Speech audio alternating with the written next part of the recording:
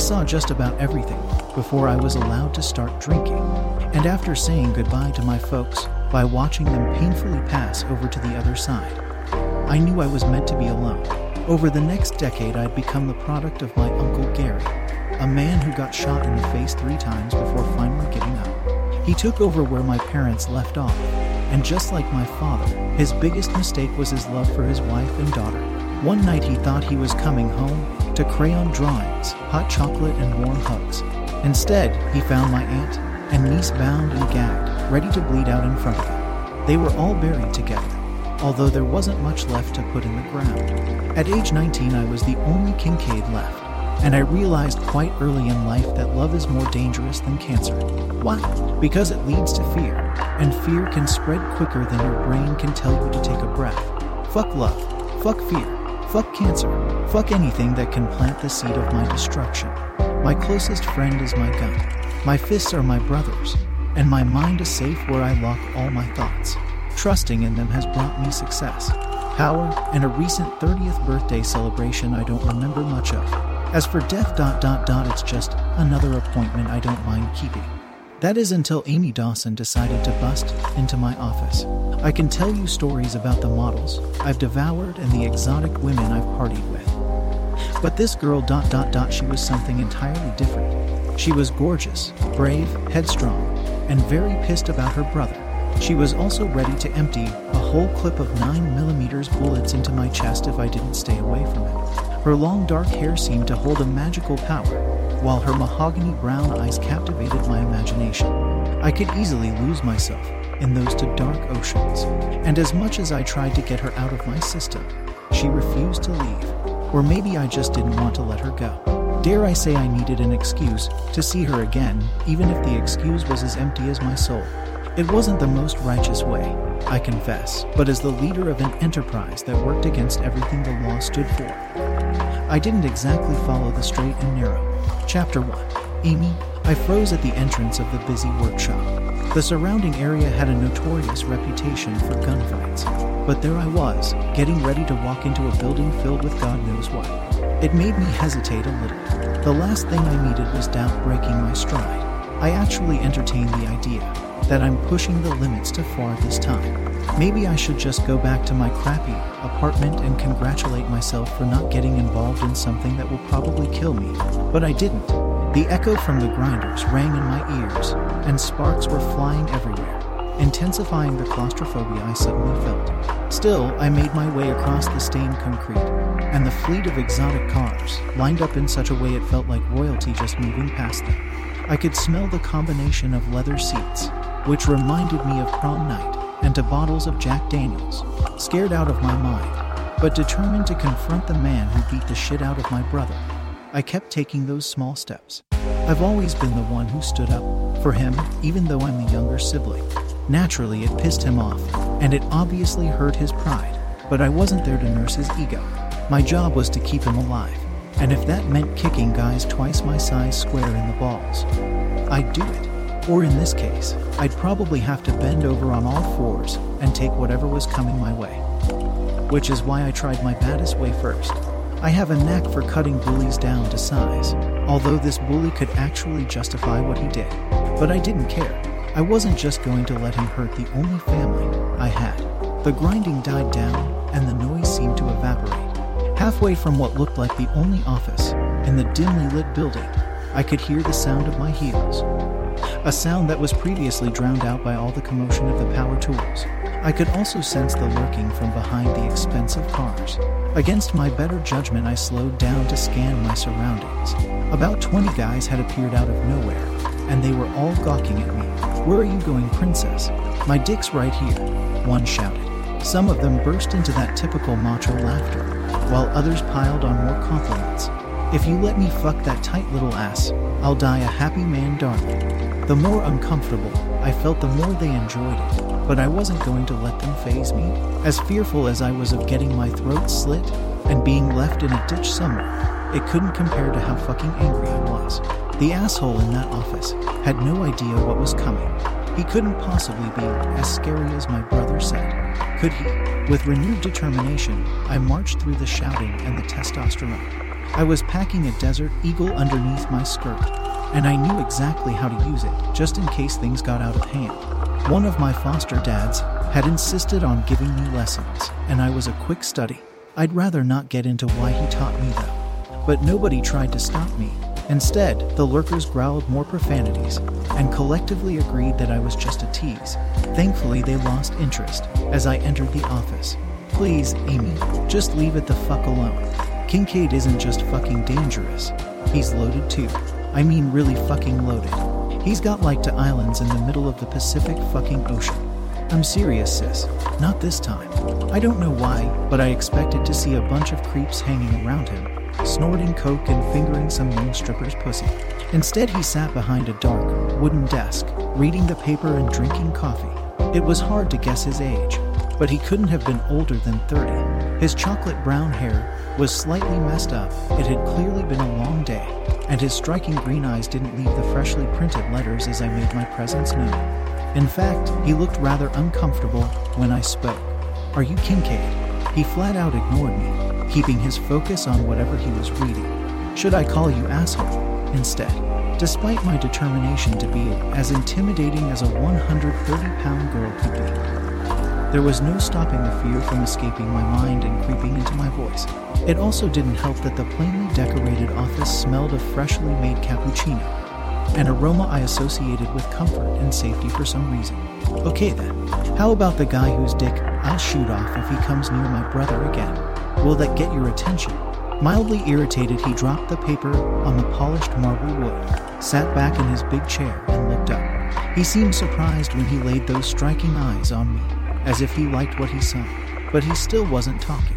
Daniel ... my brother. You broke 3 of his ribs, almost puncturing a lung. Remember, he wasn't going to deny it. He didn't look like the type that cared much for playing the victim. Stay away from him, or I'll kill you myself, I said without flinching. Kincaid wasn't taking me seriously, because he had a faint smile growing on his lips, which was also very distracting. I could see his muscular shoulders through the white Versace shirt, and his silent confidence only made things worse. If nothing else, he was amused, not intimidated. Impressed maybe, but not intimidated. I had to convince him I wasn't somebody he could mess with, so I took it another step further. Seductively, I pulled up my black skirt, revealing that shiny Desert Eagle, which was strapped to my thigh. The way he looked at it made me wonder if he was seeing more than he should have, but still he abstained from talking, or ratifying my anger, fueling my rage with his indifference.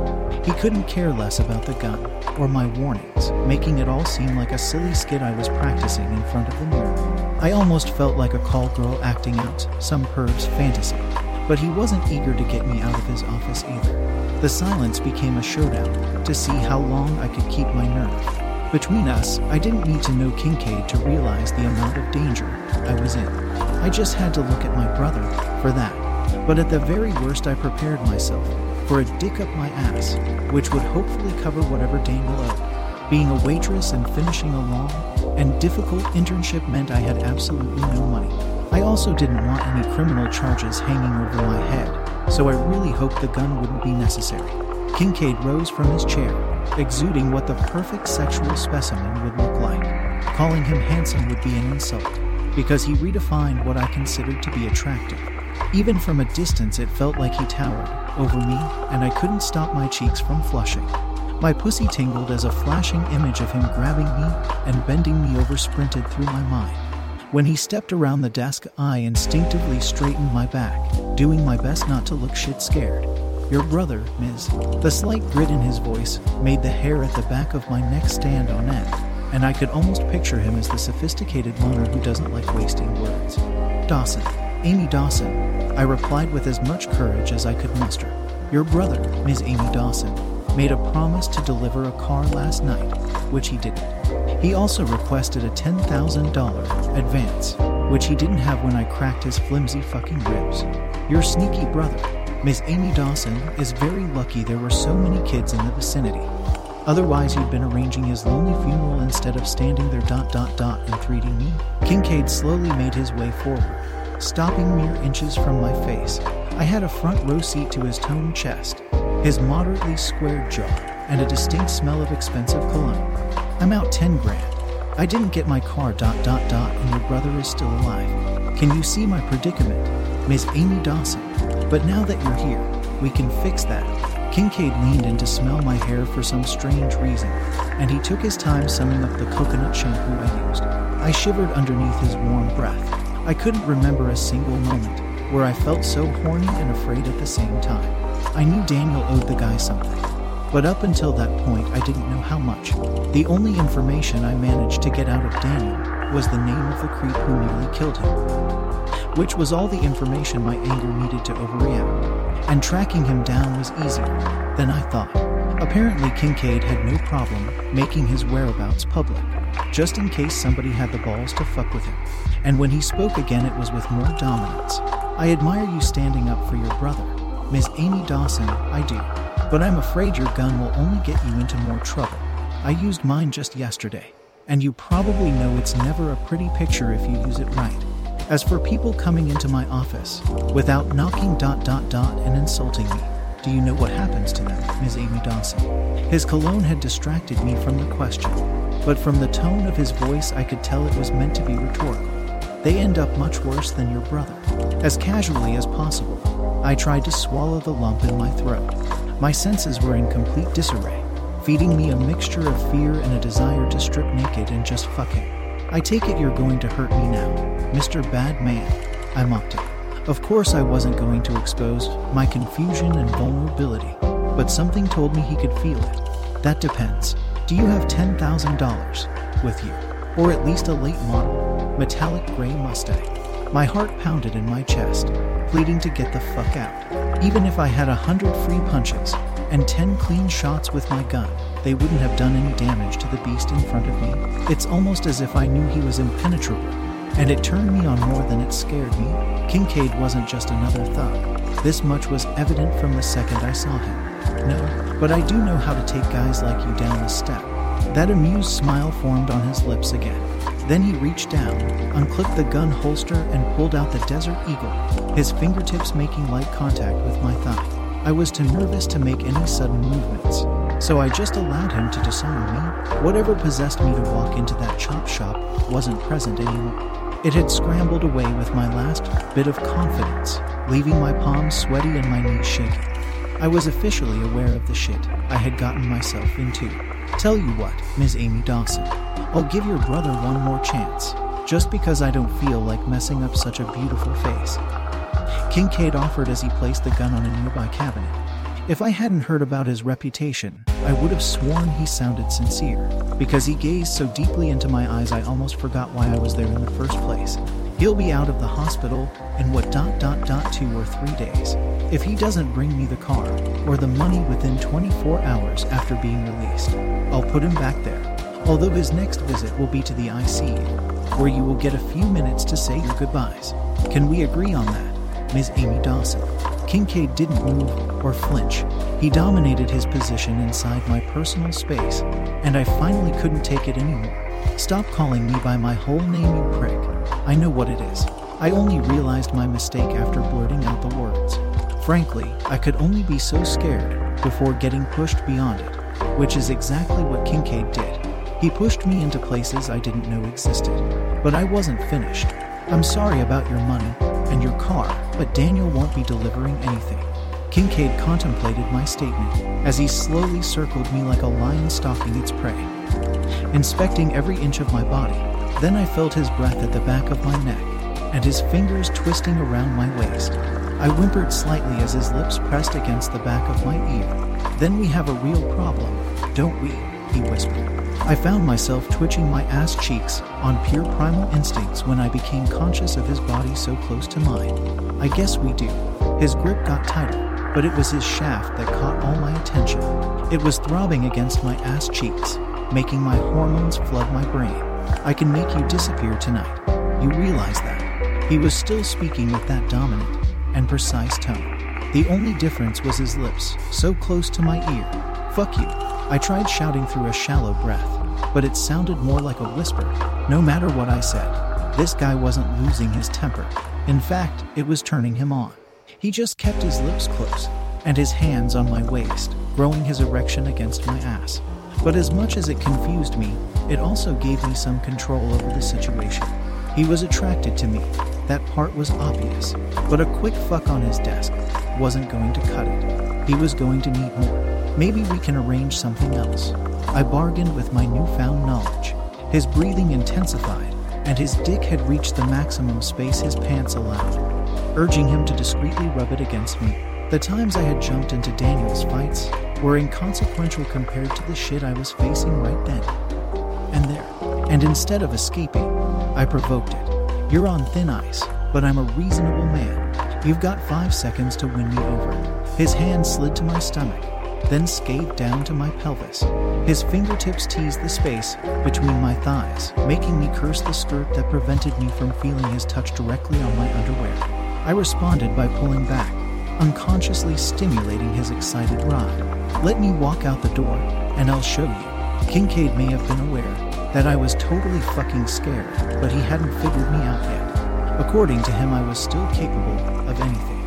But strangely enough, he played my game. Alright then. Reluctantly, he pulled his hands away and retreated. Then he gestured to the door. Let's see it. What I was about to do would be a historical moment for my sexual profile, and I hoped it would be enough to get Daniel off the hook. I took a deep breath and walked towards the exit. Just like when I stepped into the workshop 10 minutes earlier, I questioned whether I was doing the right thing, but this time it wasn't any use doubting my actions, because I was into deep already, walking with the intention of making the lurkers notice me again. I stopped about halfway between the lined-up cars and waited a few seconds. I needed to compose myself first, seeing as my pussy was still tingling from the teasing in the office. Plus, the familiar smell of leather helped me to unleash a side of myself I'd never known. Kincaid casually stood in the doorway, anxiously waiting for me to make my move. Using my thumb and forefinger, I gave a loud whistle while looking him dead in the eye. And like the perverts they were, the lurkers stopped grinding and followed the high-pitched sound. It seemed their curiosity temporarily paralyzed their vocal abilities, because they weren't saying anything this time round. Or maybe they just noticed Kincaid. After slowly lifting my skirt and pulling my underwear down to my knees, I placed my hands on the hood of a nearby Ferrari. It was pretty clear what I was offering. He just had to come and get it. Why did I choose to do it in front of his employees? Because there had to be witnesses to his dominance. I kept my attention on the hood of the car, and about 30 seconds went by before I heard Kincaid coming closer. He unbuckled his belt as he walked, and by the time he stopped behind me, his cock was already hard. Aren't you going to ask me to use protection? He asked softly. Just get it over with, I retorted. As you wish. I felt my skirt scraping higher, then his hands on my thighs, slipping to the spot where I wanted them earlier. When his fingers brushed over my clit, I whimpered again. There was no place to go but back into his eager shaft. He heaved against me a few times before bending lower, and without any difficulty. The tip of his cock found the entrance to my already wet pussy. Getting it deeper than the tip wasn't so easy though. No amount of lubrication could have prepared me for the pressure, and Kincaid wasn't exactly gentle. He used power to shove himself halfway inside, which was when my walls showed resistance. His strong arms were tightly wrapped around my waist, while he pulled back as if he was loading a shotgun. I held my breath in anticipation, knowing that a bunch of strange men were probably going to jerk off to this memory later that night. And as Kincaid plunged forward the second time, I jumped onto my toes, screaming from the mixture of pleasurable pain. The quick daydream I had of him bending me over was materializing with great intensity. He breathed into my neck as he kept loading and releasing his pulsating cock, making me wet and insatiably horny. Then he pushed me down against the cold surface of the car, bringing the daydream full circle. Graciously, he twisted his fingers in between the strands of my hair while grabbing a piece of my skirt, which he used to pull me back every time he shot forward. The friction between our genitals stirred a heat that made my legs go numb, but it didn't stop the bursts of ecstasy that overcame every other inch of my body. The last thing I remember was Kincaid unloading his hot sperm and filling me with traces of him that would never disappear.